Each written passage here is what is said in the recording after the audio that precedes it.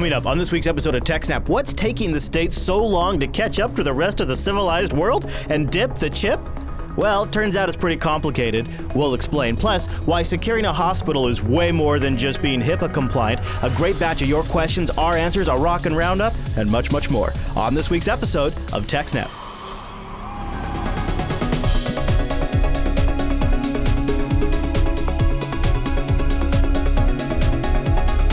Hi, everyone, and welcome to TechSNAP. This is episode 255 of Jupiter Broadcasting's weekly Systems Network and Administration podcast. We stream this episode live on February 25th, 2016. This episode is brought to you by our three fine sponsors, DigitalOcean, Ting, and iX Systems. I'll tell you more about those great sponsors as this here show goes on. Oh, our live stream, that's powered by the incredible Scale Engine over at scaleengine.com. You should go check that out.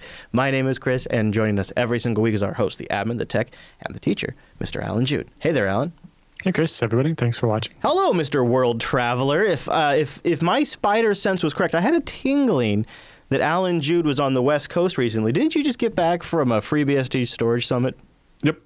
So you, Alan, are now getting down to the ninja level travel where you're like ninja traveling in between shows. Yeah. And so I managed that. I'm guessing that if people are curious, they could probably tune in this week's BSD now because I bet there was about 55 minutes of coverage. I think it was more like 51, but sure. Oh, okay. Yeah. And so I sort of set the expectations too high. Now, because Alan Jude doesn't sleep. I don't know if you guys knew that, but Alan Jude doesn't sleep. He's also going to be traveling again very soon. So for that reason, we've decided to record a double episode next week. So we will be recording 226 and 227, or I'm sorry, 256 and 257 next Thursday. So go to jupiterbroadcasting.com/calendar. Also, that means we really need questions sent in because otherwise we won't have enough feedback. So please do email your questions, your ideas, your war stories, all of that to TechSNAP@jupiterbroadcasting.com or use the contact link. I'm putting out the plea now because we really want them so that way we can have great ones to choose from. And so that means we need a whole bunch. Speaking of a whole bunch, we got a whole bunch of news to get into today. And I actually hadn't heard about the great EMV fake out. What's this about? No chip for you, Alan, or probably for me. Yeah, for you specifically, yes. Tell me about this. So now most banks have issued customers more secure chip-based credit cards, or if you haven't got one yet, when your card expires, you're definitely going to get a new one. And with the rash of people getting their cards replaced for not because it expired reasons, most people now have a chip-based credit card. And most retailers now have card terminals in their checkout lanes that can handle, dipping the chip as opposed to swiping the stripe. That's cute. Yeah, I wasn't sure when Krebs wrote that, but anyway. But how many people have been to a retailer and ended up swiping their card even though it has chip and the terminal has chip? Apparently this happens a lot. I've even seen some where you put this little piece of paper in between your card and the reader so that it won't it sort of fail the chip and let you swipe. Oh, I have seen that actually. I wonder what's going on with my card. I got a letter saying you have received your chip and PIN card, but I haven't gotten the card. Well, usually you get the card and then a week later you get the PIN number on a different thing and you only got one of the two, eh? Yeah. You should definitely call. Because they'll have to just start it all over again. Mm-hmm. Mm-hmm. Also, I don't know, check your mail and see if it's fell somewhere. Yeah, so I have seen this workaround happening. Yeah, so there's that work. There's some workaround where they're just like, please swipe. And then there's some where they're like, yes, it's this little piece of paper to make the reader not work. And I'm like, well, that's really fishy. Mm-hmm. But it's comparatively few retailers actually allow chip transactions. Most of them are still asking customers to swipe the stripe instead of dip the chip. I'm having trouble getting over saying that. Dip the chip, Alan. Never heard it called that here in Canada. Most times you insert the card from the bottom of the machine. There's only a couple where you actually dip it from the top. Leave it to us Americans to come up with a food analogy for something like this. Yeah, so. I get that, yes. This post will examine what's going on here and why so many merchants are holding out on chips. Just not going to read what's written there. There you go. So Visa's CEO on a recent earnings call said that about 750,000 locations, which represents about 17% of the U.S. face-to-face card accepting merchants, are now enabled to handle chip and PIN transactions, chip-based transactions. In the U.S., most of it's still chip and signature, not chip and PIN, which is just strange. But anyway, which is also called EMV. Viewed another way, that means that U.S. customers currently can expect to find chip cards accepted at checkout lines in fewer than 1 in 5 brick and mortar merchants. This leaves the question of why so many retailers are not using the chip. Sorry, it said trailers, not retailers. Got to fix them notes. Yeah. So in Canada and the EU, almost every transaction is chip and PIN. Right. Like, I don't remember the last time I didn't have to use a PIN. Right. Okay. Except for when I used like my PayWave to pay for something under $50 without. Yeah. For me, the only time I use my PIN is if it's a debit transaction, and if it's a credit transaction, I always sign. Yeah. So I think part of the reason why adoption was so much easier and faster in Canada is almost everybody used debit cards rather than credit cards for most things, like as even grocery store and so on. And so was already used to swipe the card, type in the PIN. Yeah, so okay. insert the card while you type in the PIN was really no different. Right, yeah. Yeah. So the new MasterCard and Visa rules went into effect on October 1st of 2015. And basically they say that merchants are on the hook to pay 100% of the cost of any fraud associated with transactions in which the customer presented a chip-based card but was either not asked to use the chip or was asked to swipe instead. So if you have a chip-based card and you go to a merchant and they don't use the chip, the merchant is on the hook if it was a stolen credit card. Yeah, that's a little bit of a stick and carrot approach there, isn't it? Well, this one was definitely, the merchants will upgrade and support chip, or they will be responsible for all the losses Visas and the banks usually absorb for them. Although, honestly, the merchants normally take most of the brunt of the fraud anyway. So I don't know if it was quite as much of a stick as they make it sound to be. Okay. As a merchant, I've won a chargeback once in 25 times or something like that. It's pretty rare. Anyway, so the chips hold encrypted cardholder data and are far more expensive and difficult for card thieves to clone. Whereas, the swipe card, you've seen people just reprogram gift cards and so on, right? Yeah.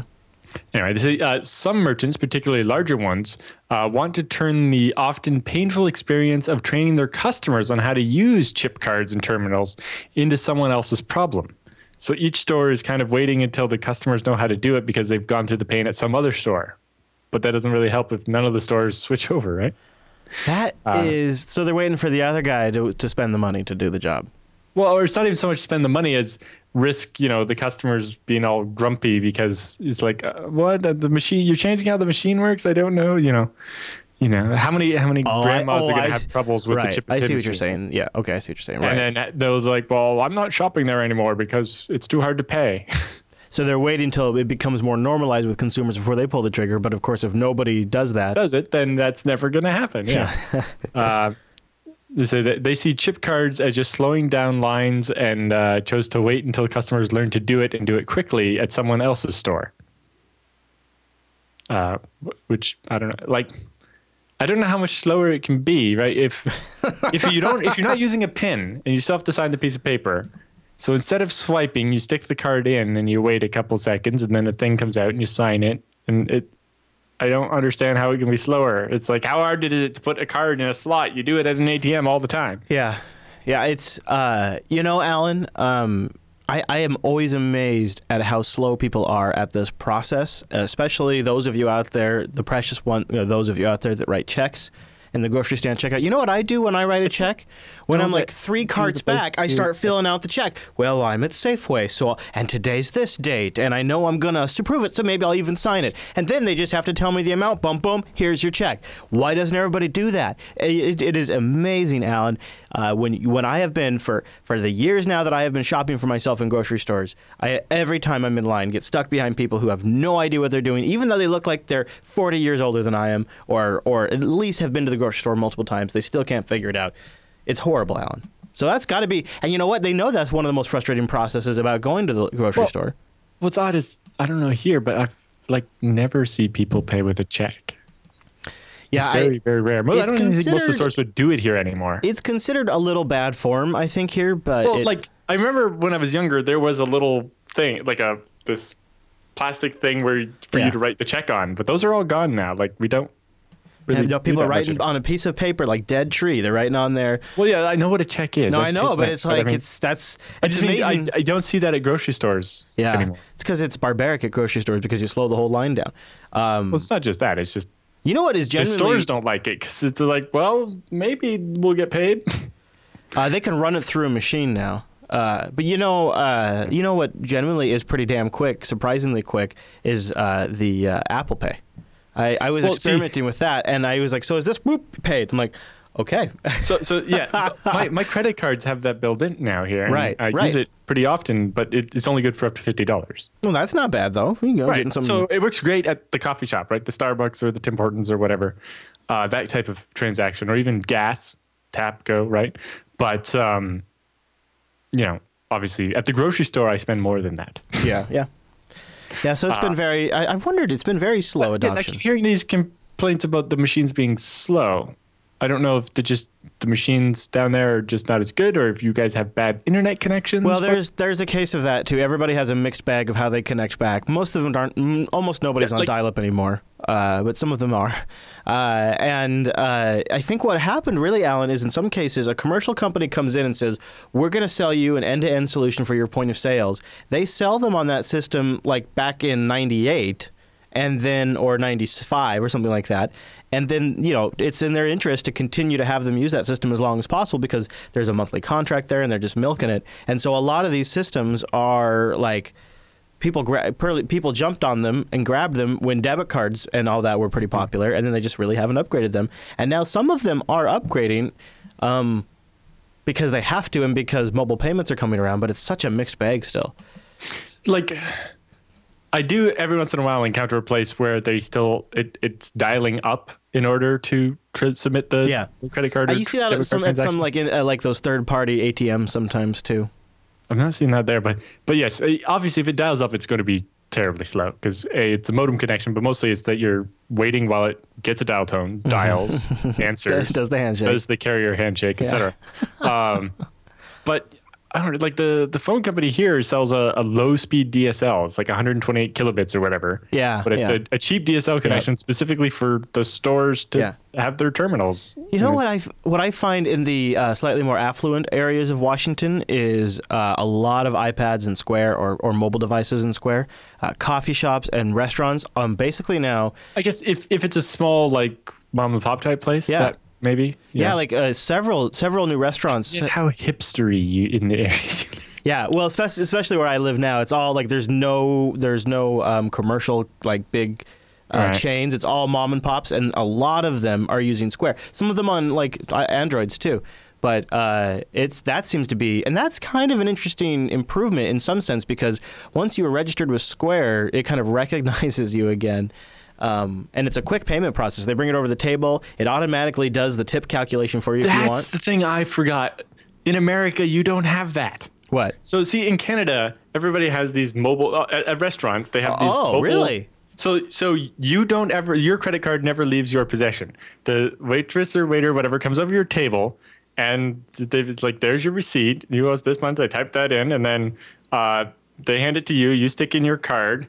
It's like, okay, I want to tip either, and then you select dollar amount or percentage, and then you enter it in. And it's like, so that'll be your total. It's like, actually, I want to change it. That's too much or too little. Yeah, or whatever. Exactly. Yep. So I want to round it out to be exactly an even number or whatever. Yep. And then you're like, okay, and then it's like, and you enter your PIN number, and it's okay, and then it's okay. Take your card out and give the machine back, and then they get their copy of the receipt, and it's done. I do actually and really they do like this it at your table. Yes, exactly. And I also prefer to go paperless, so I've just registered my email address with Square, so I just get all of my receipts sent to my email address, which is nice too. Cool. But so the Square readers, they're just tiny thing that connect via the audio jack on the phone. Yeah, so they obviously don't support chip. No, but they have a new one coming out, I think, that does, and I think it connects maybe over Bluetooth or Wi-Fi or something, or Lightning. I think a physical connection is better, but yeah. Oh yeah. At the same time, having to have it sticking out of the device is more cumbersome to use at a permanent installation. Right? The the Square was really designed for really mobile applications. Yeah. I've seen some. I don't know if I doubt they're Square, but I've seen some. They're like a whole case too, and it's a whole. Then the tablet just goes into the case. Right. That is now. You're right. At the chains and the big box stores and the brands, none of that. I'm not seeing any of that. But just it wouldn't tie into other stuff. Right, but at all of the kind of more boutique ones, it's really big, and everything from not just like restaurants, but like hairstylists and antique stores and a candle. Alan, I went to a nunnery that makes wax candles from beeswax. Like this nunnery has a whole bunch of bees, honeybees and stuff, and they sell the honey and they take the wax and stuff and they make candles, and they use Square and an iPad to sell you the candles. So it's it is really kind of, I don't know what they're fancy candles. I happen to know somebody who sells fancy candles. I don't know what they're going to do though with what the nuns going to do, Alan, if they don't take chip. What are they going to do, Alan? They can't chip and dip. In particular, they would be on the hook if you, after buying the candle, right, went those to your nuns bank. those nuns are liable. Well, if you buy the candle and they go to your bank and say, "Hey, I didn't shop there," or even just less maliciously, "I don't remember buying anything there," because maybe the name on the receipt that shows up on the credit card statement is a little strange, right? Doesn't match up to your memory of candle store because it was like right. Who's it nunnery or whatever. Yeah. All right. So, okay, moving on. That wasn't the point of the story. Sorry. We got really distracted there. So it seems even with the liability shift, which Visa and MasterCard hoped would push merchants to be ready on time, many merchants have not completed upgrades to their payment systems or cash registers. So even though maybe they have updated terminals, their back-end system that connects to the terminal isn't all upgraded yet. Surprise. Many merchants, and then apparently many of the acquiring banks or acquirers, basically the other end that the terminal talks to actually bill your credit card, have long queues for their certification process. So, once you have your updated software, it often has to be actually certified with by the bank that it's going to interact with so that they can make sure it's going to work and not act funny or whatever. And apparently there's a line for that. And so, you end up, you submit your software and it's like, yeah, in 6 months, we'll let you know if your software is okay. And we found this issue and then do it over again. That's compelling for somebody trying to get something to market. Yeah, that's great. Although, it's very compelling for the more expensive vendor to say, hey, ours has already been certified. Yeah, this is an interesting problem because you have something that's going to make it something hard for a lot of people on a budget to acquire. Plus, you have something that's going to make it slowing it down so there's not a lot of competition entering the market. Then you have the actual point of end purchasers who are waiting because they want the rest of the market to adopt to train the consumers. So you literally have resistance at almost every stage of the system. And that is a recipe for something that's going to take forever to be adopted. Yeah, although the rest of the world has already adopted it. The U.S. is the only one out of the G20 that doesn't have it. America! And your attempt to adopt it isn't even going full force in the first place. You're not expecting people to remember a PIN number. Because, if people aren't used to that, I can understand that, imagine the level of forgotten PIN numbers. Yeah, but you know what? I'm pretty sure Donald Trump's going to make everything great again, so I'm not so worried about it. Right. Anyway, Visa said based on recent client surveys, it expects 50% of face-to-face card accepting merchants to have chip card transactions enabled by the end of the year. But even 50% adoption can mask a long tail of the smaller merchants, right? As we see, the big stores will have it, but a lot of the little places might not. Right. And, they will put off as long as they can the expensive software and hardware upgrades to accept chip transactions. And guess who's maybe hopefully as they do that, it will be less expensive. Yeah, the problem with like the mom and pop stores or the smaller places that are going to be resistant to adopt it, they also could become targets. Yep. So, although, if they're on the older ones that don't really have much software versus if they move to a new one that's, a Windows computer with the software, maybe they're actually less vulnerable at first. So the United States is the last of the G20 countries to move to the more secure chip-based cards. As late as the U.S. is on EMV implementation globally, the process of merchants shifting to all EMV transactions is still going to take several more years. Visa said it typically took about 3 years after the liability shift for other countries before 90% of payment card transactions were chip-on-chip, which is a chip card in a chip terminal.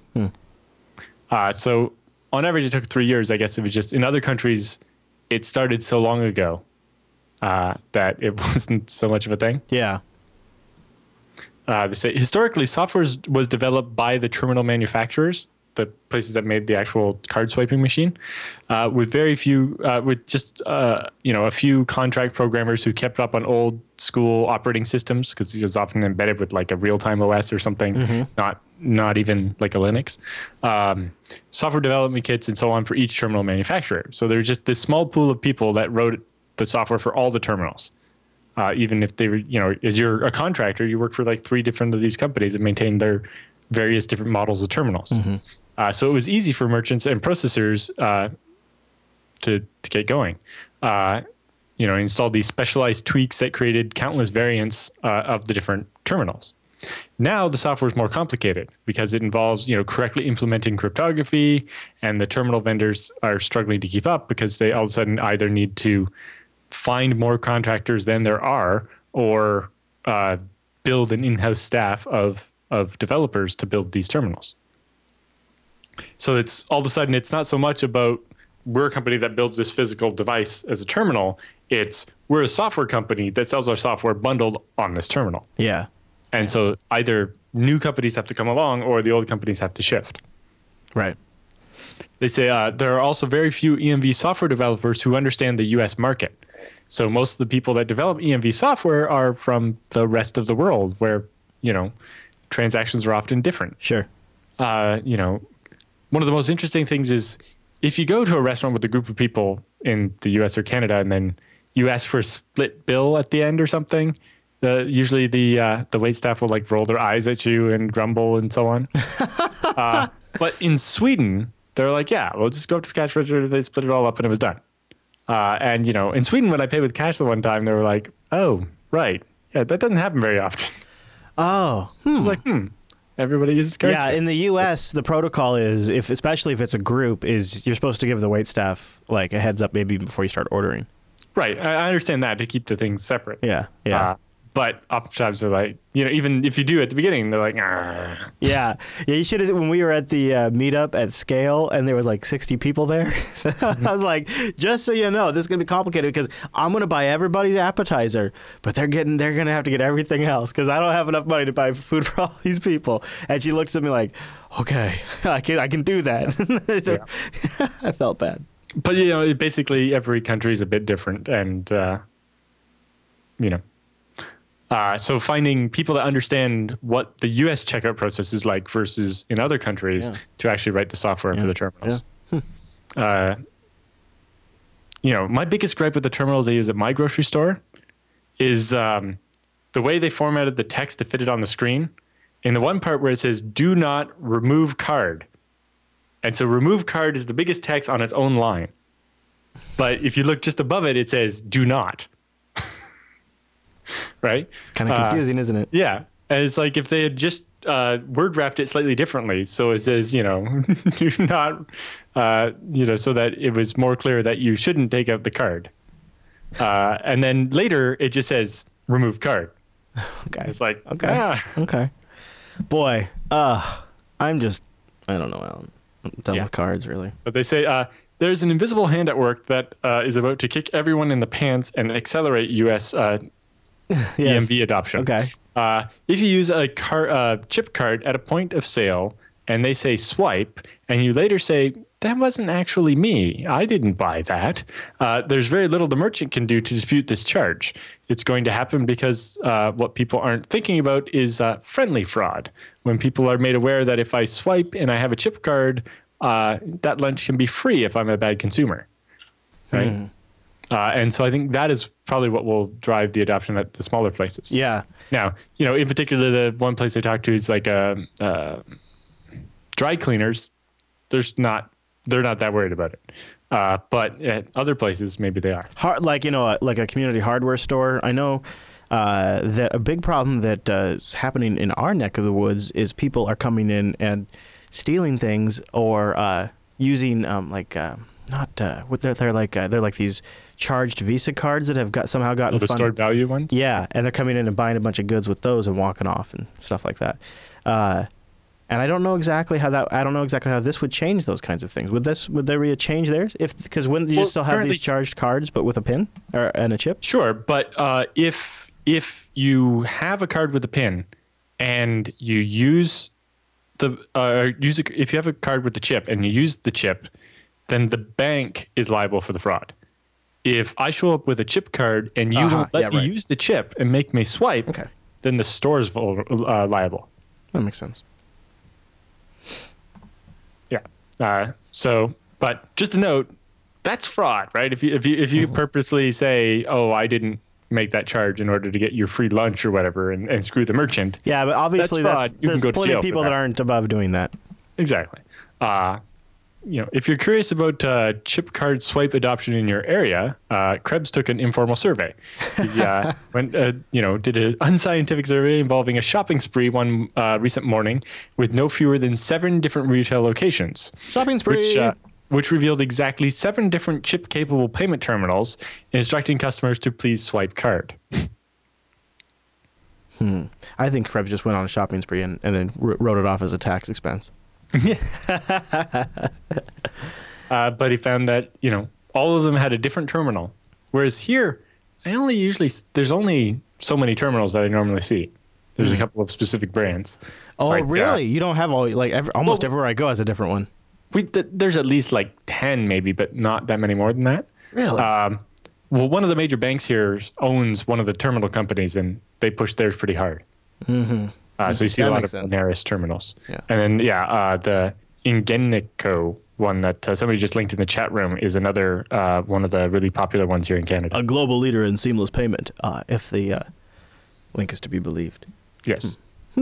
Fascinating, Alan. You know what I think is sort of the meta story here, and Krebs is doing a great job of covering it, is this is a significant transition in how the U.S. does its payments for its economy. And we're going to be 2, 3, 4, 5, 8, 10 years down the road, and we're going to look back at this.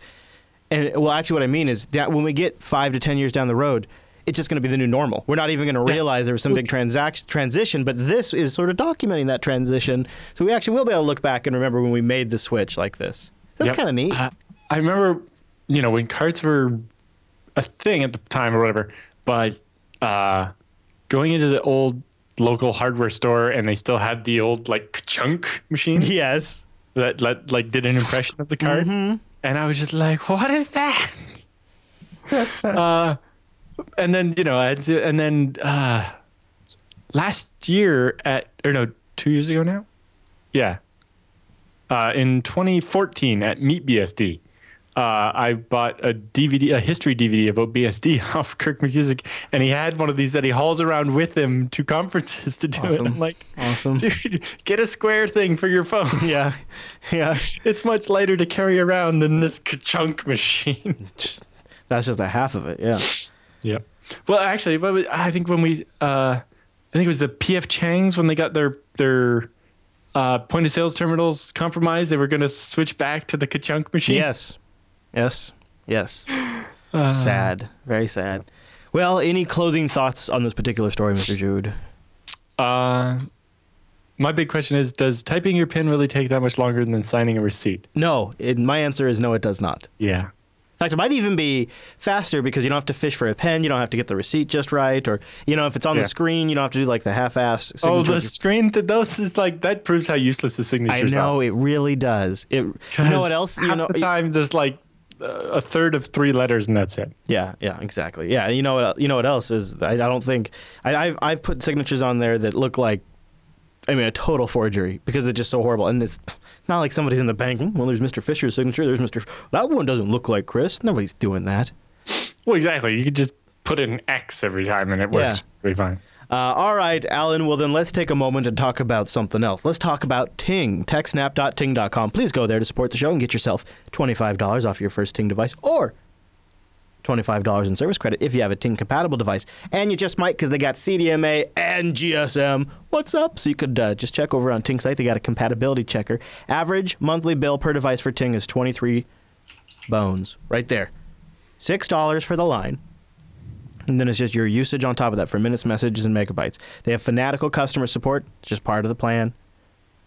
What I love now is when they're busy, you can call them and be like, Yeah, Ting, call me back when you got times. You hang up, right? And you just go about your life. Like, you got things to do, and then Ting will call you. They'll call you and work with you, which is super slick and really nice way to do it. Then on top of that, which really kind of almost eliminates the need for their incredible customer service, is they have a really, really, really great dashboard that really is, I think, the best out there. You can manage every aspect of the device of each individual line.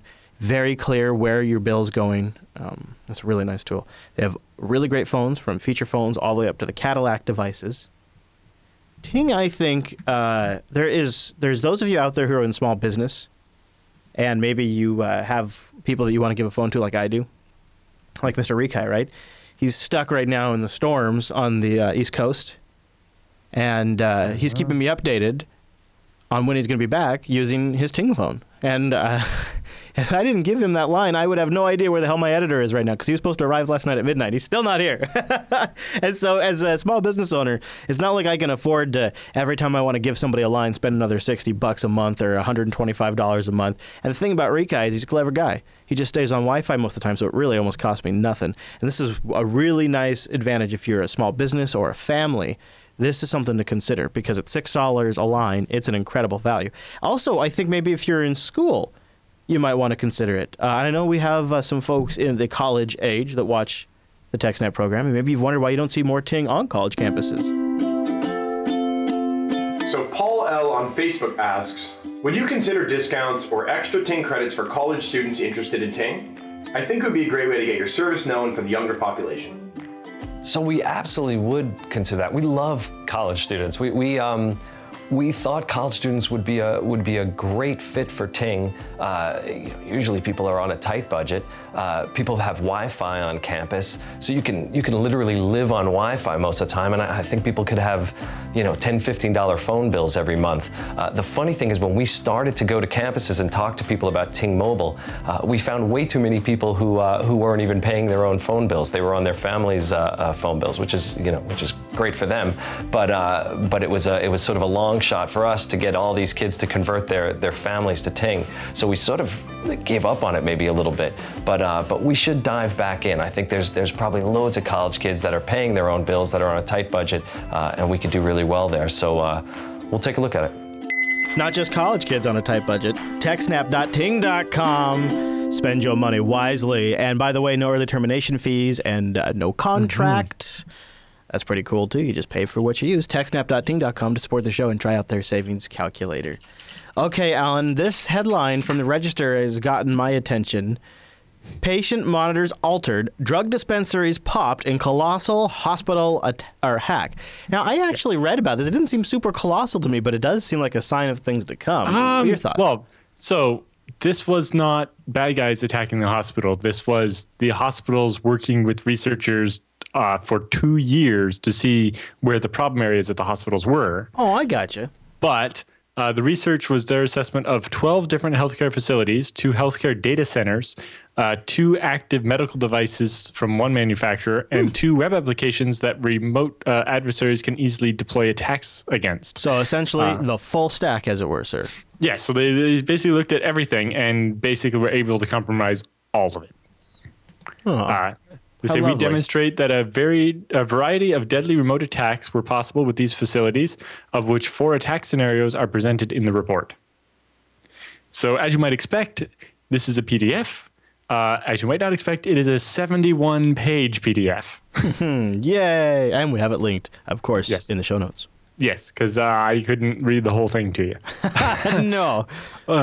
Yeah, but this is one overarching finding of our research is that the industry focuses almost exclusively on the protection of patient health records, because that's the thing where there's laws protecting. You have your HIPAA and so on, right?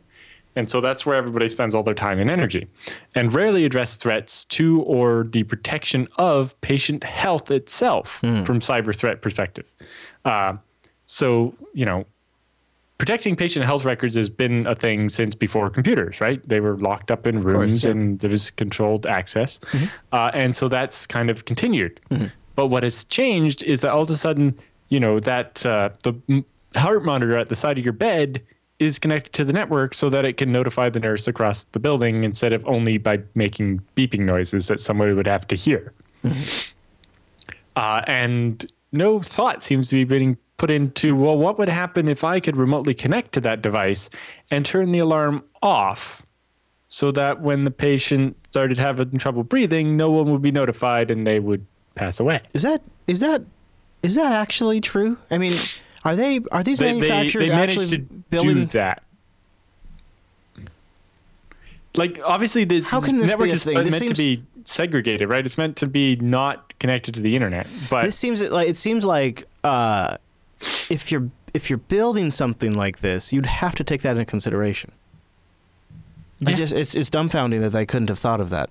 And then partially it's also implementation, right? Because how's the hospital putting on the network? How are they securing that network? The hospital's not hiring capable enough IT people or whatever, right?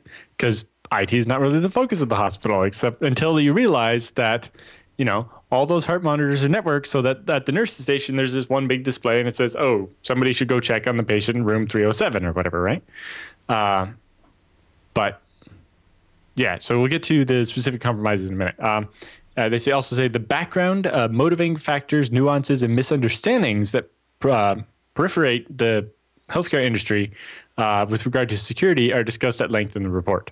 In summary, we find that different adversaries will target or pursue and compromise patient health records, while others will target or pursue compromise of patient health itself. So if you scroll up a little bit, there's a chart with red and yellow squares. Yeah, that's one. So you can see if it's just an individual person or a small group and a little icon of a guy wearing a baseball cap, they're mostly untargeted attacks. So they're just scanning the whole internet or whatever, and if they find your thing, they might attack it. And that's the thing that and they're mostly after health records, because then you can use that information to steal somebody's identity or something, or to get free prescriptions and healthcare fraud. So that's the thing they're mostly protecting against. But then you have the political groups and hacktivists who might be after the health records of a specific person or targeting a specific hospital or something. Then, and that's represented by a little bust of a guy with the not quite the anonymous mask, but obviously what it's meant to be. Yeah, okay, yeah, all right. I'm not sure what the organized crime icon is supposed to be.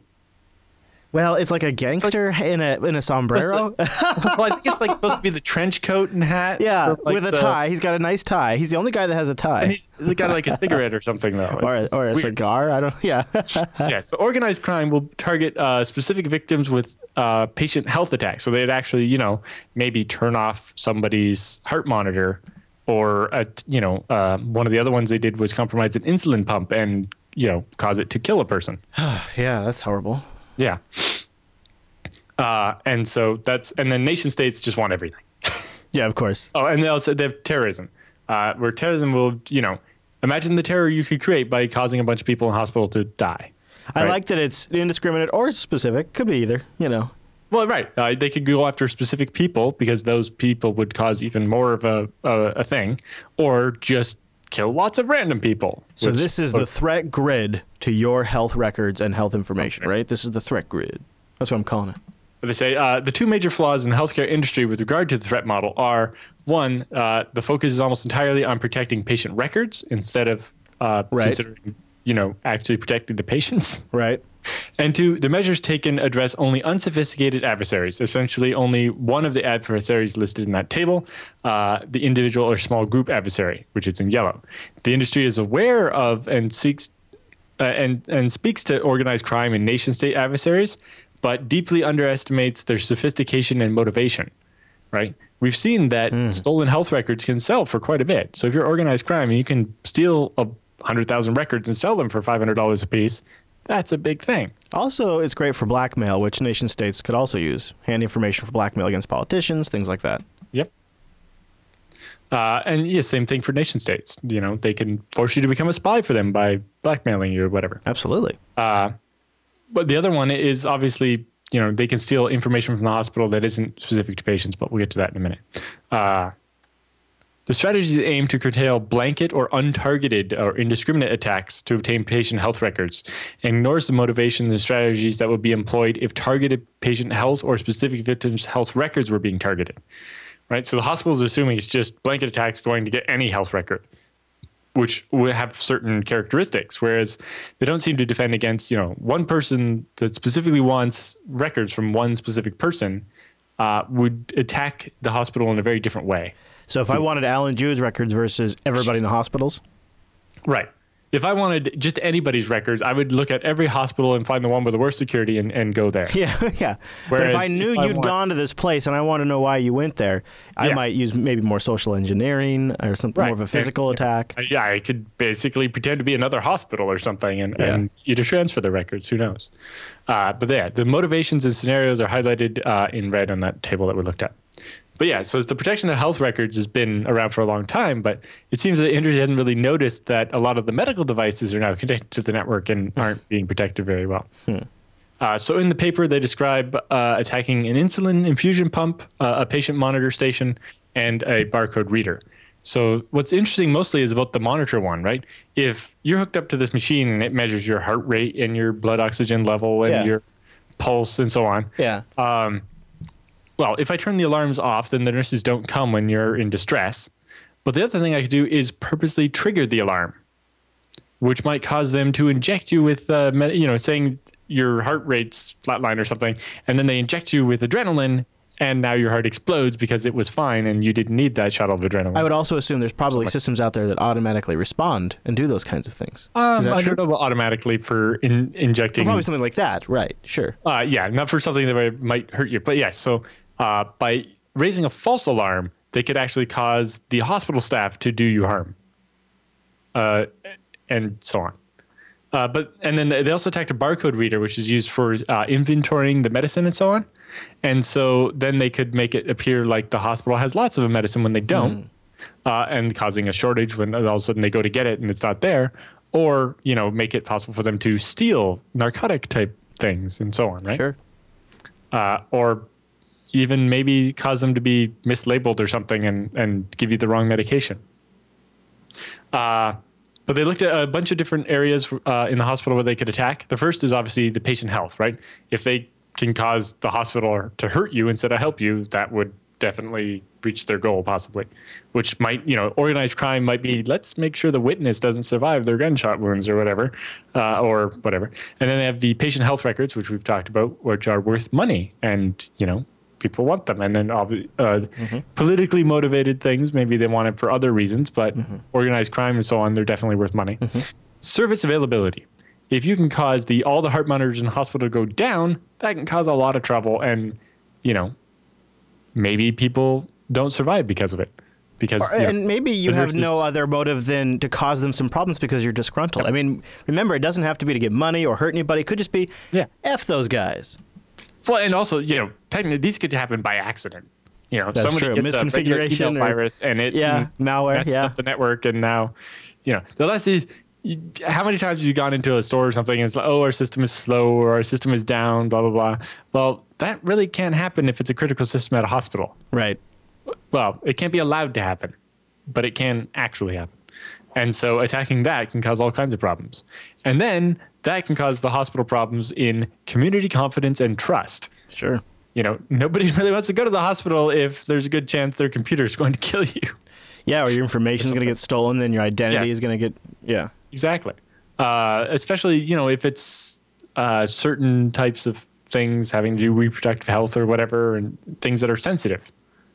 Then there's research and development and intellectual property. Research hospitals have stuff that, maybe governments in other countries would like to steal. New treatments or new drugs or whatever. Or maybe they're not even other governments. It's just other drug companies or whatever. And then there's obviously business advantage. And then hospital finances.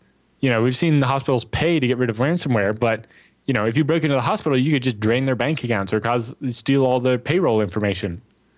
You could cause all kinds of problems just because hospitals are a giant employer that has lots of people's social security numbers just for staff, not even thinking of customers. Right. And, in the U.S., hospital stays are expensive. And so hospitals have lots of money. And then obviously you could attack just the hospital's reputation or even the individual physician's reputations. Anyway, it's a 71-page report. And if you're at all interested, you should definitely read it. It's The company that did it is originally spawned out of John Hopkins University, which is famous for healthcare. Yeah, it's very much so, actually. And they have checklists and stuff for the hospitals to start looking at, improving. And those of you out there in IT that either work with hospitals or have clients in this area, use this PDF in the show notes to push this conversation forward. I think one of the biggest ones they pointed out is a lot of hospitals rely on just buying some appliance or software or whatever that's been, certified or audited for HIPAA or whatever. It's like, that doesn't actually mean it's secure. It just means it's been audited. Right, yeah. Yeah, they often look at it from HIPAA has been such a focus point for the healthcare industry for so long that everything is pretty much designed around, what about HIPAA? What about HIPAA? And it's so much more than HIPAA. That's the takeaway. It's so much more than HIPAA. All right, Alan, you know what else is so much more? IX Systems. Head over to ixsystems.com/TechSNAP and go find rigs powered by these incredible Intel processors. I had a revelation in the shower, Alan. I know why these Intel CPUs are so killer fast. Do you remember that episode of Voyager where they go back to the 90s and then there's this guy and he has a chip from the future, from a time ship, and he bases his whole company off of the crazy technology that came from the future? No, Voyager wasn't the best Star Trek. Yeah, but this is it was a two-parter, too, and they go back, and they're walking around in California. I think that was Intel giving us the hint that that's why Intel CPUs have gotten so crazy fast. And IX Systems, I think they just figured out early on, and they got these rigs built around there, and they have a bunch of amazing systems now. Low-end systems, like with the the Celeron CPU, or no, it's an Atom CPU in the FreeNAS, which I really want bad, which is really cool. Well, I'm not supposed to say anything, but I might have seen a bigger version of the FreeNAS. Oh man, I tell you what, we are up to 8 our drives? we have passed the point of no return on storage. I think we're down to 100 gigs free or less. Ooh. Yeah, it's no good. Really need to get some then. Yeah, I know. So you know where I need to go? ixsystems.com/TechSNAP. Yep. I could be like Alan Jude. Alan Jude went there in person. Look at this guy hanging out at IX Systems. See, when Alan comes to the West Coast, he does it right. How was that? That was cool. I got to see their offices and meet, my sales rep that I've been working with lately. And also, as you can see there, behind me is the production floor. Yeah. And, it's basically an assembly line for computer. I saw a whole bunch of FreeNAS minis being put together and a bunch of servers as well. Did you grab me one by chance? Because I could really use one. Oh, darn. Well, see, I couldn't go any further. You can't really see it, but just behind me on the floor is this line on the floor. Yep. And you're not allowed in there without all the electrostatic protection gear. Yeah, I've been on a similar kind of thing. Now, tell me about... So first of all, you see that I'm now wearing this weird shirt. Yeah. I've always wondered, why are the people at IX all wearing that same doctor's uniform looking thing? Yeah. Well, you can't really tell in the picture, but when you look at it up close, there's like a wire mesh all up in this shirt. Oh, I can and it's see basically on the bottom there. Protection for electrostatic discharge. I thought it was just custom fit to hang on you. No, I can see the mesh sort of in the bottom. Well, that's also why the sleeves are a bit short like that. It's so that they don't get in your way while you're working, because it's not meant to be a shirt. It's actually to keep static from electrocuting machines while you're working on them. Huh. So they're very serious about the ESD stuff, and they do a very good job there with all the grounded benches and stuff. But then I get to see this machine. This rig, because this seems like something I need to have here at JB1. Yeah, so this is a chassis that holds 90 hard drives. I'm sorry, inserted what? from the top. 90? So, yes. So basically, it comes out of the rack, and then this big lid flops open, and you just slot in up to 90 hard drives. Wow. And then there's a picture of it full. 98 terabyte hard drives. Yeah. 90. Quick math question. What's 90 times 8 terabytes? Wow, Alan, that's exactly what I need. I'll tell you what it is exactly the amount of storage I need. Wow. I imagine you don't actually need that much right now. No, not at the moment, but eventually. Yeah. And then so this is just a JBOD. So at the back is just all power supplies and fans. And then that's you perfect. Connect to it. Then you connect it to your TrueNAS controller head or whatever, and you have your Epic storage machine. And the best part is those shelves. The customer that's buying that is actually buying 2 of those. Oh jeez. Oh jeez. Yeah, you can't see, but the second one's off frame there, and they're pulling the hard drives out because they had all the hard drives in it and they tested it. And then once it's been through the burn-in process, they take the hard drives out and ship them separately in a separate box with even more padding, because the chassis doesn't really provide the protection for shipping that I don't know if you've seen the way they pack the stuff when they ship it. Yeah, they're super careful. Yes, they're very. All right, so there you go. That gives you a picture from FreeNAS Minis all the way up to 98 terabyte systems. Check them out at ixsystems.com/TechSNAP. And a big thanks to IX Systems for sponsoring the TechSNAP program and for showing Mr. Jude there a little bit of the floor. That's pretty darn cool. I'd like to see that myself. Okay, Alan, so guess what? We're moving right along, and we have something called the Keybase. What is this? I thought Keybase was a identity service online, not a piece of software. Not Keybase.io. This is a piece of malware called Keybase. I'm like, this has thrown me for a loop. So Keybase malware. Tell me about this. Yeah. So this is basically a rather simple keylogging malware that's gone, whose usage has gone through the roof after the program to build a custom version of it accidentally leaked online last summer.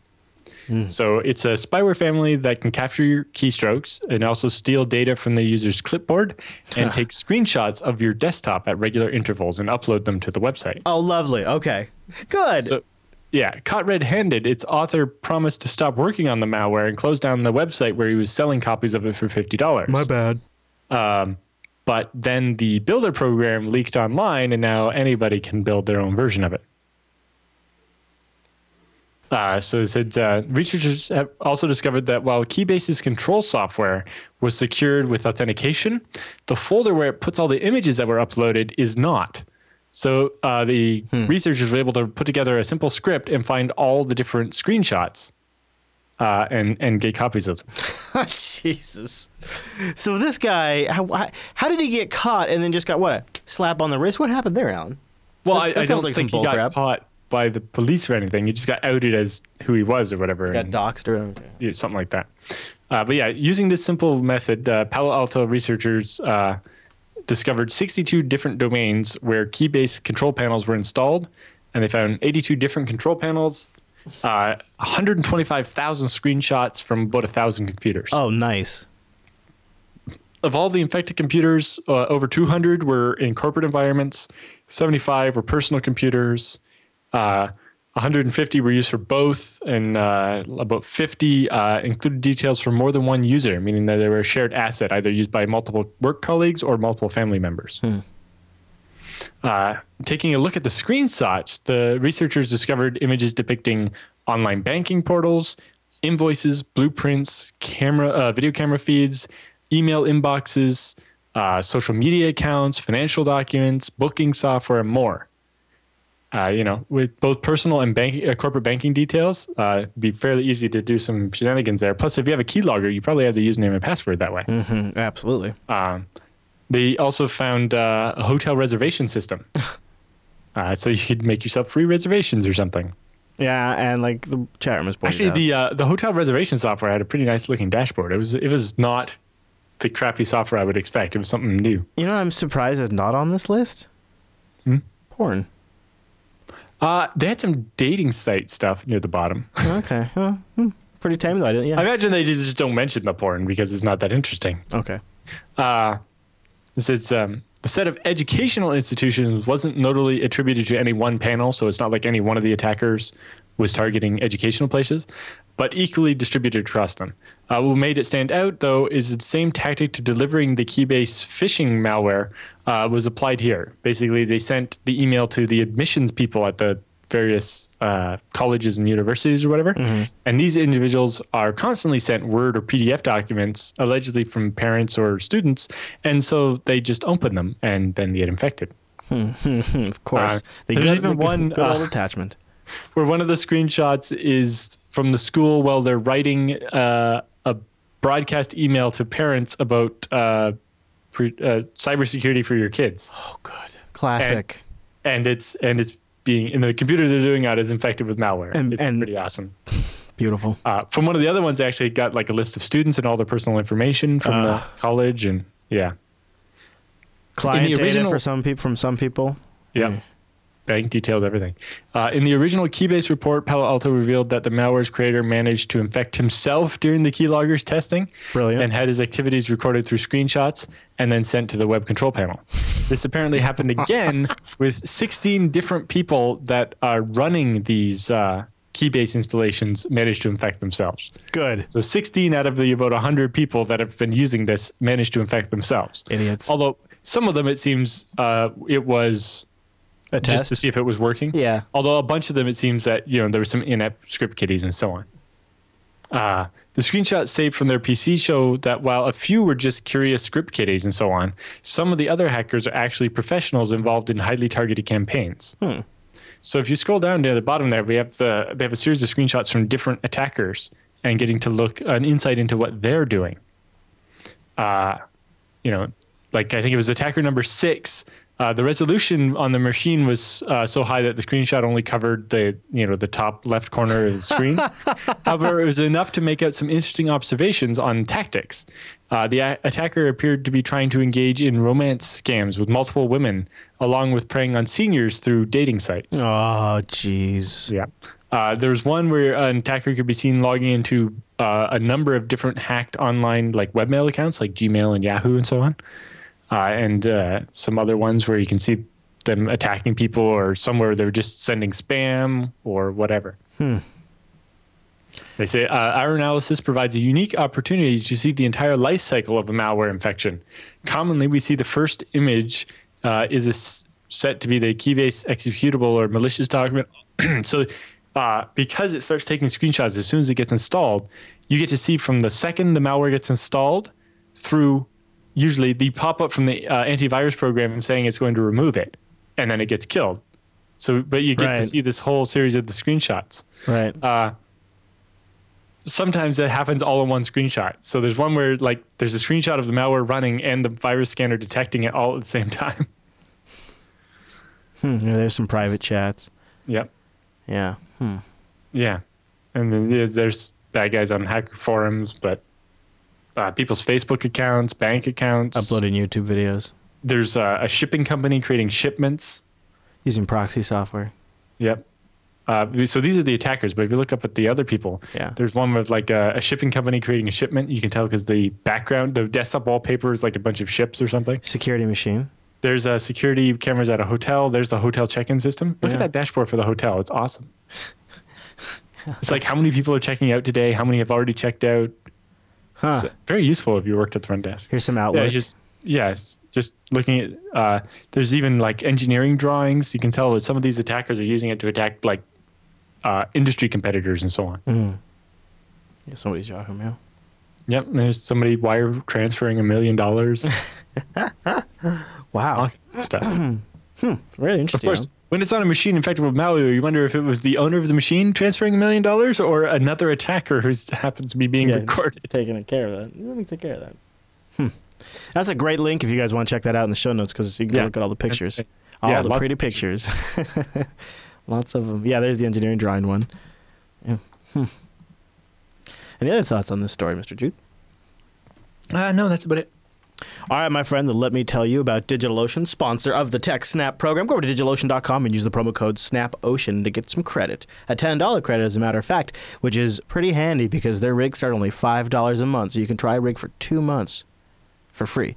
And in less than 55 seconds, you'll have a system with 512 megabytes of RAM, a 20 gigabyte SSD, a blazing fast CPU, and a terabyte of transfer. DigitalOcean straightforward hosting, My Linux infrastructure on demand. They've got free BSD systems too. They got data center locations in New York, San Francisco, Singapore, Amsterdam, London, Germany, Toronto.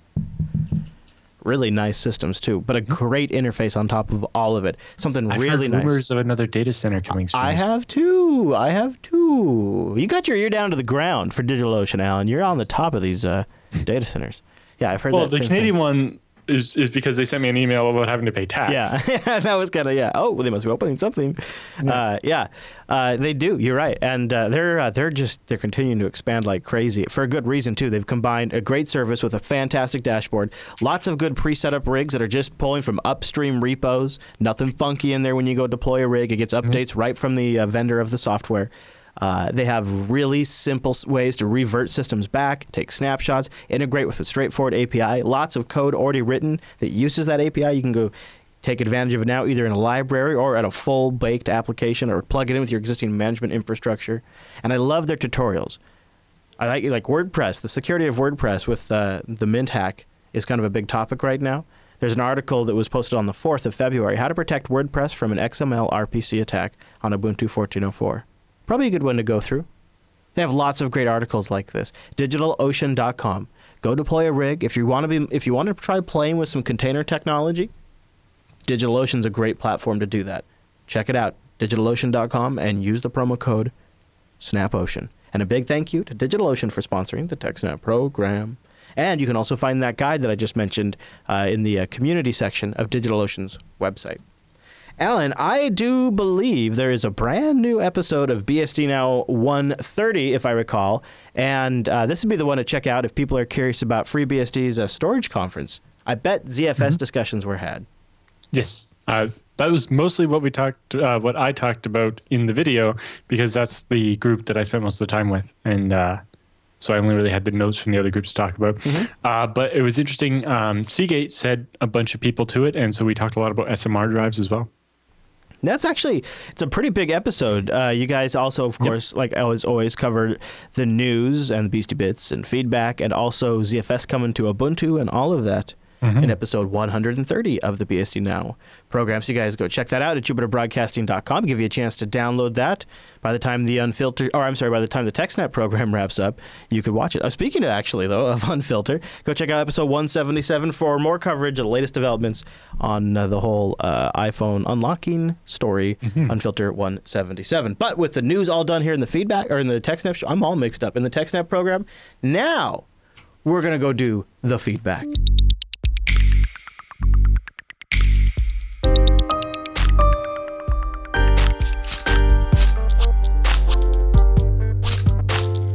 Thanks for sending your emails to TechSNAP at JupiterBroadcasting.com or popping that contact link at the top of the Jupiter Broadcasting website, or even better, starting a thread in our subreddit at TechSNAP.reddit.com. That link site hasn't worked for a while, which we actually got one from the subreddit this week. Holy smokes, everybody. You could submit one just like somebody else did. But first, we're going to start with good old email from Patrick. He's got a question I don't think we've ever answered on this show before about creating a read-only file server. He says, I recently helped a small business recover from a ransomware attack.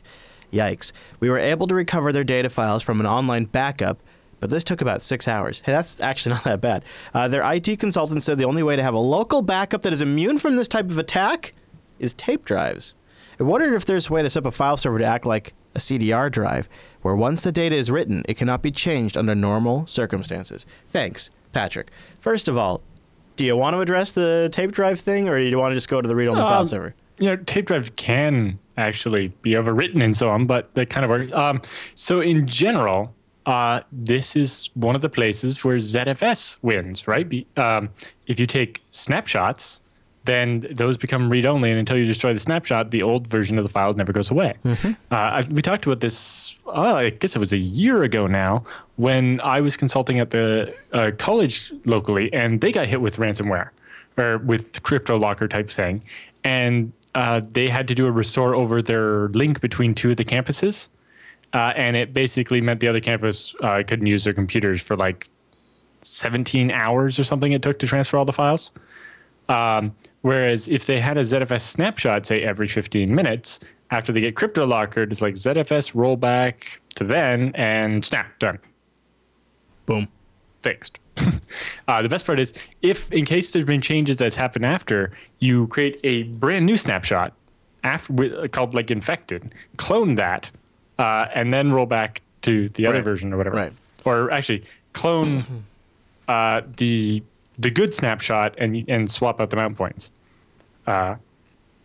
So that's sort of the way of saying your file. So Patrick, consider what file system your file server is using. Yeah. Of course, obviously, we could just mention really quickly, depending on what your file server is, Samba or Windows, it's very easy to just set the shares to read only. So you could have certain shares that your users access that are simply just set to read only via Samba or Windows file sharing. And the other thing with ZFS is there's actually a read-only property for each data set. So you can leave that on most times, then just turn it off when you're doing the backup, but that's not as handy. The snapshots really are the best way to go. Actually, if you go over the IX Systems blog, they have a whole post from a couple of companies that saved themselves from ransomware using ZFS, and they describe how they set it up. Nice. All right. Our next question comes in from JellyGel00 is what I'm going with from the subreddit. It says, I'm planning on getting myself a server and install either FreeBSD or FreeNAS, mostly just, to run as a file server. He links to a ProLiant server he's looking at. And he says, I've used some power calculators, and it always ends up coming out way too much. I guess because the thing uses a full 750 watts. So he wants to know how much power use how should he expect for a server at home? He says, while it's in standby, etc., I guess it won't be doing much. But this will be my first server at home, and I'd really like to know how much power usage I should expect. What do you think, Alan? Well, it's definitely not going to be 750 watts. I don't even know if the power supply on that is actually that big. Because it's an older Xeon, like a 5420, that will make it use more power. Although that particular one is the L5420 instead of the E. And so that's a low voltage one, which is meant to save a little bit of power. But in general, it will be not as good as newer hardware at using less power when it's not busy. It's also going to be loud. Yes, this particular thing is loud. Depending if you're just building a FreeNAS or something, you might be better off with modern-ish hardware. Do a PC with a ton of drives, a drive base. Yeah, although this is a whole machine with the CPU, and I think it says there's RAM in it. Here's 16 gigs of RAM for $168. That's a pretty good price. That is not bad. It's here's the thing to remember though. It's not going to use 750 watts. Maybe unless if every drive bay was full, the thing was at maximum load, and it actually can't use that much. No. So if you're doing the calculations on that, you're calculating at the absolute worst case scenario. That's probably never even going to reach. So looking at the L5420 specifically on the Intel site, it uses 50 watts per processor, and you have two, so that you're looking at about 100 watts there. Although that doesn't count when it scales down. Although because it's an older one, it won't scale. This CPU came out in 2008, to give you an idea of how old it is, and was discontinued in 2010.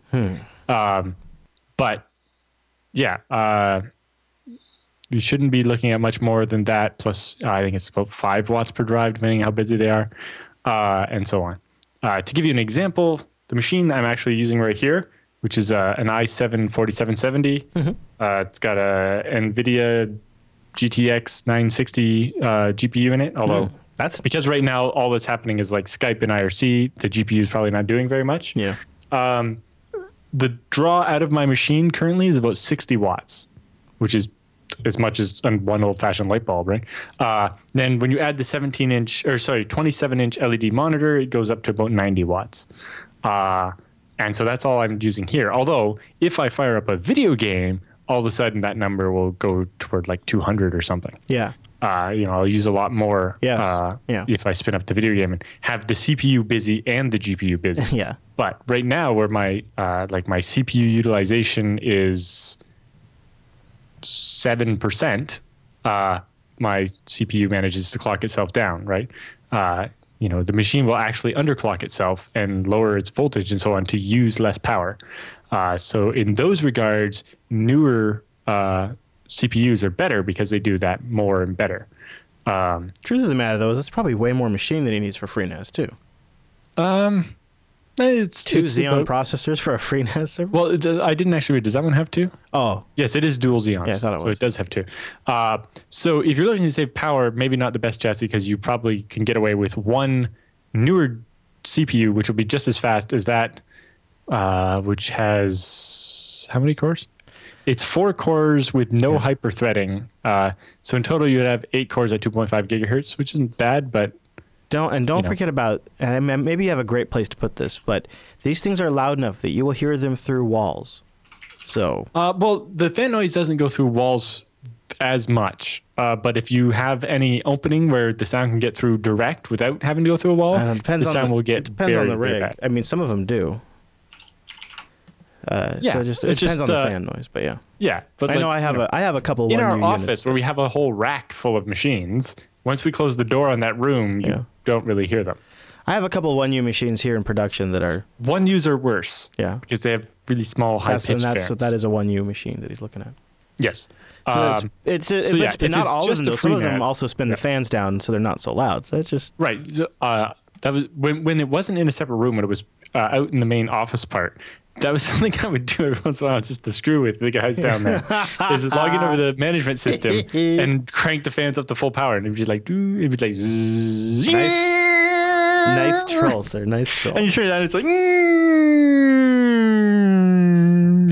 If you have thoughts on the power usage, in fact, if you have numbers, I would love to see that. If you've done any kind of like of your own tracking, that is a thread in the subreddit. You can go throw your notes in there. What I love about the newer hardware, like if you get a new 1U machine from IX, the management system has power monitoring built in, and it actually keeps a graph of its power usage over time. So if it has a duty cycle where it's busy during these times of the day, you'll actually see that on the graph and see how well the CPU is scaling itself down to use less power when it's not busy and only using the power when it is. That's funny. All right, Alan. So that was a question about power usage. Now we move on to a question I think is on a lot of people's minds from Mike about putting pfSense on some hardware. A longtime listener, I find your show one of the best, yada, yada, yada. Some shows back, Alan mentioned that they have managed to get pfSense onto a TP-Link consumer router. Okay. I've never said that. I know, it's but like we've the got 20th person who thinks I said that. I know, Alan. I've always specifically said that pfSense doesn't work on these routers because it's only x86 currently.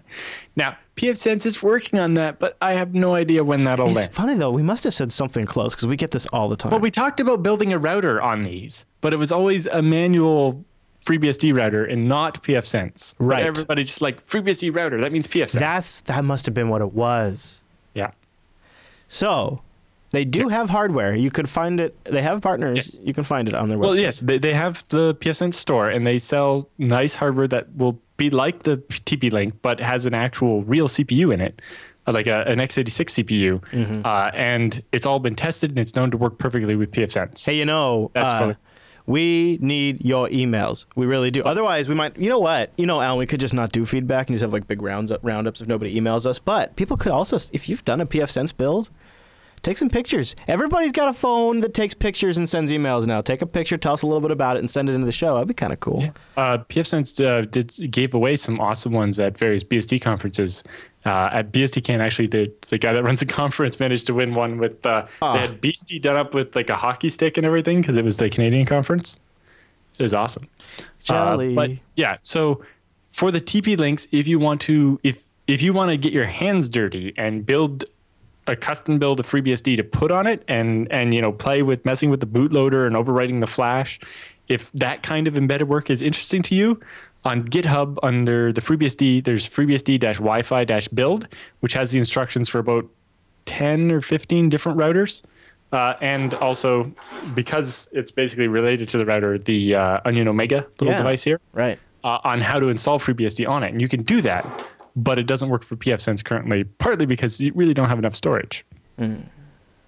Alan, before we get out of the feedback segment, you tossed in something that sort of came up today, and we often talk about ZFS storage and often talk about ZFS on Linux here in the feedback segment.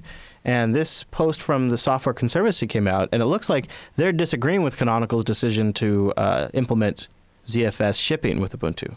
Yes, to provide a compiled ZFS. So in particular, basically, they say that the CDDL license that ZFS is under isn't compatible with the GPL v2 that Linux is under.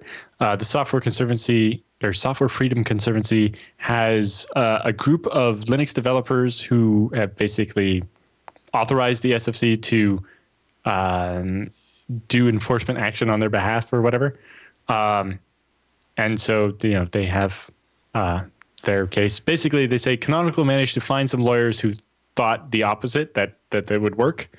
And that, often that's the case when you do this type of thing, and only a court can really decide.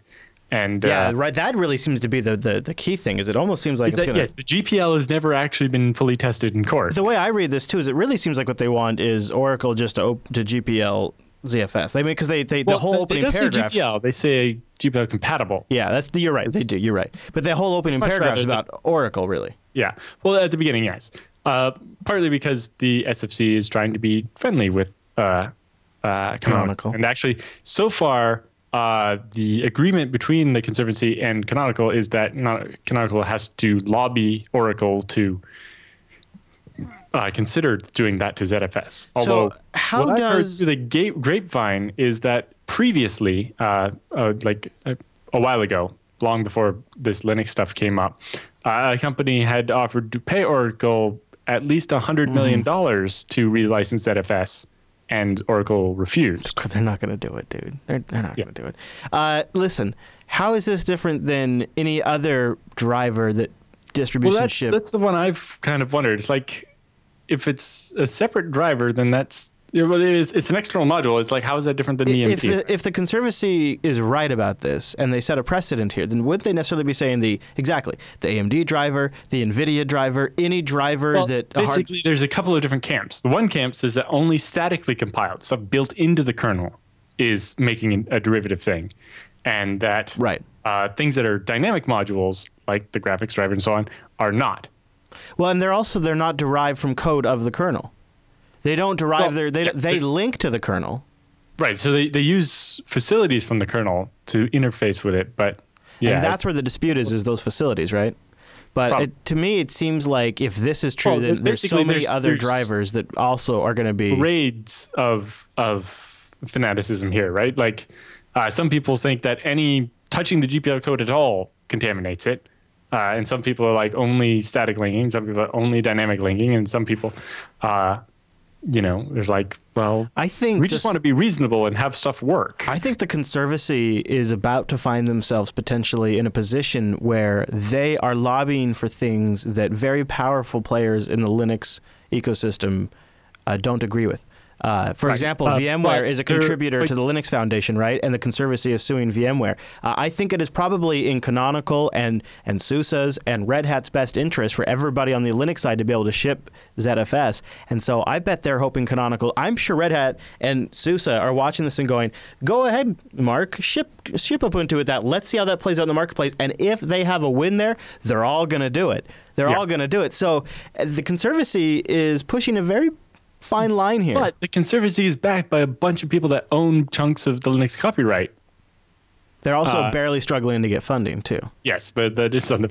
But, if they were to win the VMware case, then that might change. Well, and that is their point. They are there to defend the GPL. That's how they see it. And so... Exactly. So who do you think is probably right, Alan? Do you have a gut feeling, or do you think we're going to have to wait and see?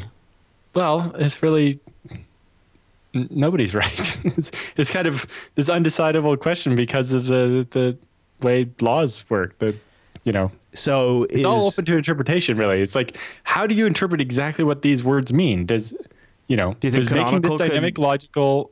Does it making a dynamic module, is that a derivative work, or is it just linking two separate pieces of software that aren't interacting? That's a big can of worms, Alan. Yeah, exactly. Canonical could be the one about to open this in court too, right? I mean, they could get this could go to court. Yeah. The Software Conservancy is trying to avoid that, partly for publicity. Obviously, starting off diplomatic works best. Well, and to be honest, but also, a lot of Linux people want their candy. People want this. Yeah. Don't take my candy away. The Software Conservancy's big concern is that the Linux Foundation, which unlike the FreeBSD Foundation, isn't a community-sponsored thing that is out there to improve the project. The Linux Foundation is companies have to pay in order to get access to the foundation and use it to steer things. Promote themselves or other things. Yeah, but basically the Linux Foundation doesn't have any community steering on it at all. Right. That's actually been kind of a recent drama. Yeah.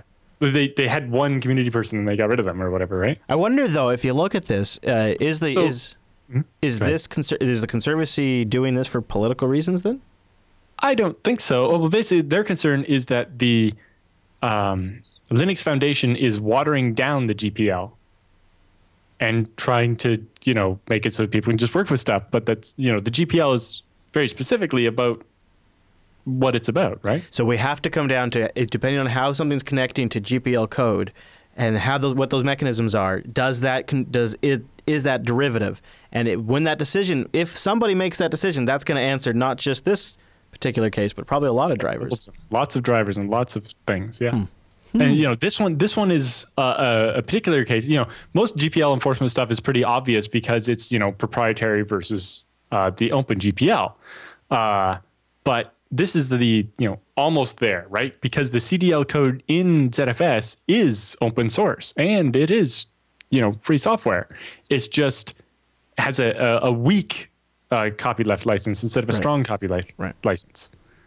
And it's the license says you can't add more terms to the license. And basically, the CDL says you can't make the license more restrictive, and the GPL is in fact more restrictive by forcing you to do things that are open. And so it'll be interesting to see how it plays out. At this point, it's kind of a let it happen. But yes, basically the problem is that everybody wants ZFS. And so most people are on the side of we kind of got to allow this. And then it's like, but is that a slippery slope where now how do we enforce the GPL against anything else? I think this is beginning a long process of answering some questions that have been floating around for a really long time. But the bigger question is if they allow ZFS, does that weaken their case against VMware? I don't think so, because VMware was retaking BusyBox code, right? Well, the VMware lawsuit isn't about BusyBox. That was settled. This is about the ESXi kernel. Yeah. VMware, basically VMware's kernel module. Although I think in theirs, it's less of a module and more of a whole new kernel that happens to have ZFS. Yeah, I thought it was. Yeah, that's a good question. That's a good question. But yeah. All right, Alan. Well, so we'll be following this story. See what happens more. And the long process probably now begins. Okay, so we need your frickin' emails. Just going to say it one more time because we do have a double episode next week. And we'd love to get them. JupiterBroadcasting.com/contact questions and all of that. And with that all done, guess what? It means it's time for the TechSNAP Roundup.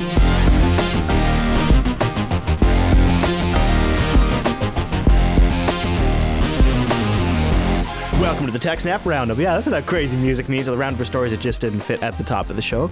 But we still want to give you some links to read up on after the show. Give you a quick, brief once-over on them here on the show. And some of these came from our talented, sophisticated, and on top of it all subreddit at techsnap.reddit.com. Some of these.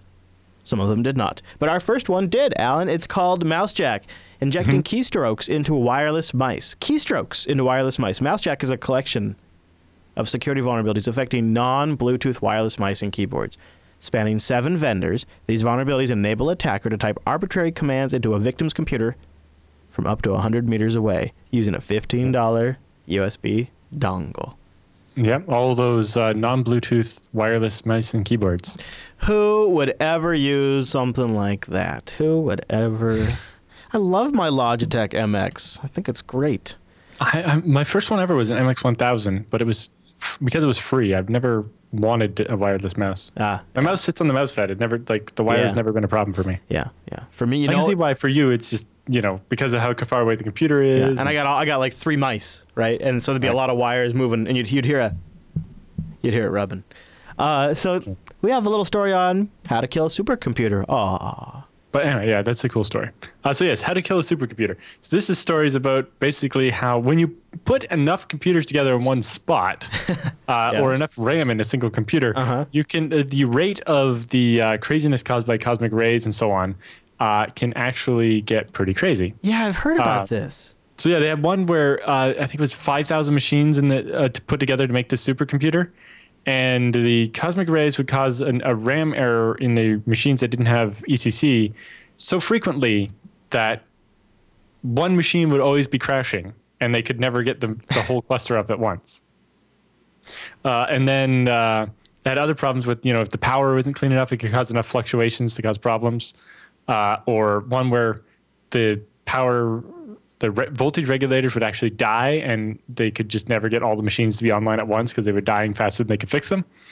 And then they had the IBM Blue Gene. After weeks of searching, the culprit was uncovered. The solder used to make the boards carrying the processors contained radioactive lead that was causing bad data into the L1 cache of the processor. Wow. Yeah, there was a bit of radioactive lead in the solder, and it caused just enough random variances to get into the L1 cache that it caused the machine to always have errors. All right, Alan, I got another story for you. Just a quick one on the whole iPhone story with the FBI trying to get access to the San Bernardino shooter's phone. The FBI has made the case that this is a narrow request about getting access to this one shooter's phone and not about setting precedent, which is a little contemptuous of the public's intelligence because it implies that you don't understand that the way law works is by establishing precedent. Anyways, I could go on and on, but TechDirt did a great job. They wrote it up over here and kind of outlined why actually it's exactly about setting precedent with the All Writs Act here in the U.S. Using that to get access to this, they have actually 11 other cases that will be followed up on if this one gets through. Yeah, exactly. It's like, well, the FBI isn't. The Department of Justice is already suing for 12 more phones before this one's even been decided. Because that's how the law works. It doesn't matter if your intention is to set precedent or not. You set precedent. That's how it works. Yep. It's a good article that kind of. And that's the same reason, going back to the previous topic. It's the same reason why the GPL's never made it all the way to court, because there's this fear that if the president lands on the wrong side, then either that will make Linux impossible to use in business, or it will take away the protections of the GPL. So we have something, one of the classiest kinds of roundups, something from the mailing list, from OpenSSL's mailing list. Yeah, so there's just a head up that they'll be releasing OpenSSL 102G and 101S on March 1st, sometime between 1300 and 1700 UTC, so early in the morning. This is a patch your S kind of heads up? Yeah. So on the first Tuesday of March, there will be a OpenSSL advisory. At least one of the problems that's fixed is listed as high severity. Okay. There you go. How about, so that's a little heavy. How about something to lighten the mood? How about a fiber story? Google is lighting up dark fiber all over the place. For years, San Francisco has had a robust fiber optic infrastructure, but it just sits there. Dark, dormant. Google announced Wednesday that it's going to start lighting it up. And here's something that's kind of neat I discovered about this. It doesn't have an exclusive right to this fiber like it has in some places. Right. It's dark fiber means somebody else owns it and has the capacity and is willing to sell it to you if you want money. Which means other businesses could come along, use the same fiber, and compete with Google in the area. Well, normally they call it dark fiber. There's many fibers, so you could run a second one beside Google. You could rent, but obviously Google basically has a lease on it, so they're not going to. Although the downside is that the person leasing, if someone else is willing to pay more, the other company could pull the lease out from under you when it expires. So if you lease it for 2 years and then somebody else at the end of the 2 years, somebody else is willing to pay a lot more than you were, then you could end up with no fiber anymore. Yeesh! But, yikes! My dark fiber comes up this week. What? A 10 gigabit wavelength. Alan, shut your face! You're getting a 10 gigabit connection. Not to my house. Oh, okay, good. Because I could to my house, but it was too expensive. I was about to table flip right here on the show. I can't handle it. It's too much, Alan. No, this is only going about 2 blocks from the big data center to a secondary site that where power and space are much cheaper than in the data center. Oh, nice. Good find. Yes. All right. ASUS has settled FTC charges and a 20-year supervision. Yes. So I'm not sure how this came about and how ASUS is the only one getting it. But the Federal Trade Commission was basically suing ASUS over security vulnerabilities and negligent practices related to ASUS's routers and accompanying services. So because of ASUS routers had a firmware update tool, and they told you there were no updates when there actually was a critical update. Okay. And they had ones where they offered you this like cloud file storage service, but other people could break in and steal your files and a bunch of things like that. All the typical stuff we see with routers and why we don't recommend you use an off-the-shelf router and instead get a pfSense or something. So as part of the settlement, which is there as a PDF, ASUS has agreed that for the next 20 years, their firmwares will be audited by an independent auditor before they ship it. Wow. So I wonder who that auditor is going to be. Doesn't really say. I'm guessing anybody ASUS pays, which might water it down a little bit. But, in the end, we might see all of a sudden ASUS's routers being of higher caliber than everybody else's because they're being audited. Maybe. And then we might see some other companies submit to voluntary audits, or maybe the FTC going after a bunch more people for making bad routers. I wonder if this is laying the groundwork for supervision of Internet of Things type devices. Well, yes. What I would like to see is the FTC go after my smart TVs where they just pull the rug out from under you and stop supporting it entirely. Yeah. Or Noah's fridge. Yes. You know? Yes. Yes. How is Noah's fridge allowed to not get updated like that? I love poking about that. All right, Alan, have you heard about this? Remember this, like you do, I'm sure you did hear about this. It was sort of implied that Carnegie Mellon might have been used by maybe the FBI or some other agency to break Tor in some way. But it was all hearsay. Well, a federal judge in Washington has now confirmed what has been suspected. Carnegie Mellon University was hired, their software engineering institute was hired by the federal government to do research into breaking Tor in 2014. The judge also made a notable statement in the court filing saying Tor users clearly lack a reasonable expectation of privacy in their IP address while using the Tor network. Some of the details that Tor alleged previously seem to be wrong, though. The research was funded by the Department of Defense, not the FBI. Well, do you know what's interesting?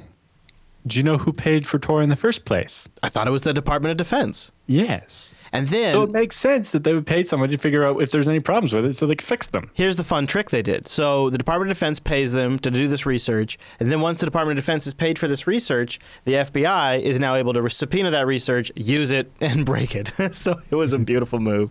And we have everything else written up. But one more thing.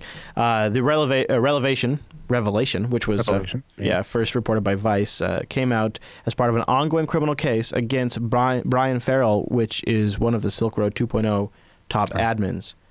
This research enabled investigators to find him on Tor. He was arrested over a year ago in Washington State.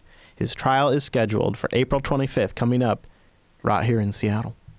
All right, Alan, moving on. Next story in the roundup. Have we talked about the Mint? Nope. It happened only a couple days ago. All right, well, here's our opportunity. Tell me your thoughts, sir. Right. So Linux Mint, one of the Linux distributions, had their site hacked, and the URLs to their ISOs replaced with different URLs that downloaded ISO that had malware in it. And mostly, that was a thing that we cover on TechSNAP normally. It's mostly I wanted to cover it to talk about, on their website, they post the MD5 hashes. I think in this particular attack, the MD5 hashes weren't replaced, so it's just most people didn't bother to check.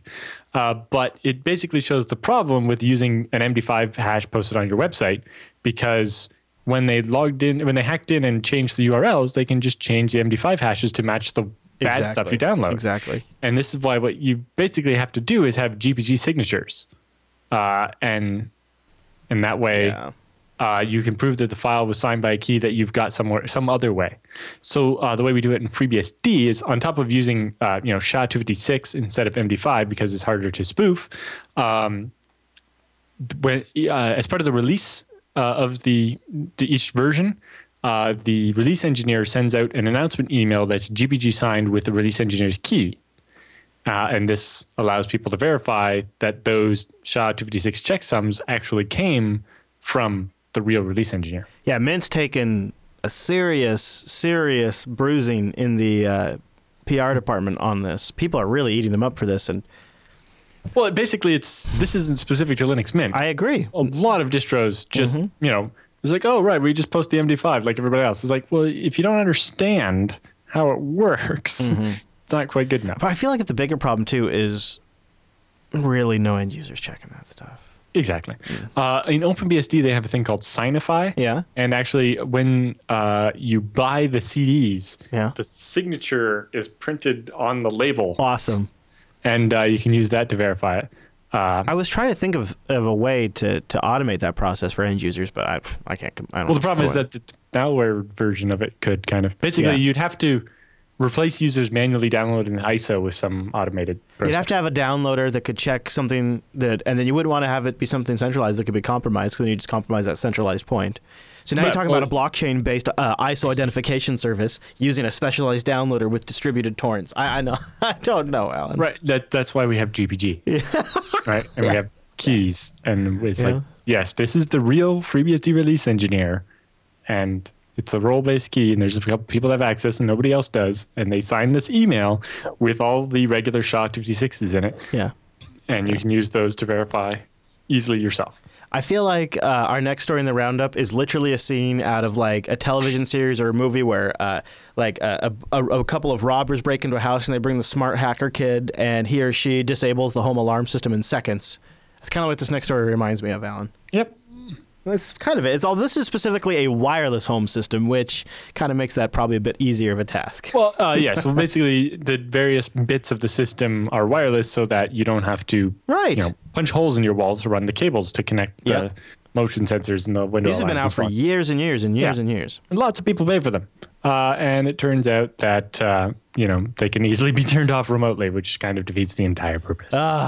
Coming out of IO Active, which is a Seattle-based security firm, they published proof of concept report on Wednesday that outlines how they disarm SimpliSafe's wireless home security system. According to IO Active, they were able to eavesdrop on wireless transmissions between the components and capture PIN entries used to unlock the security system.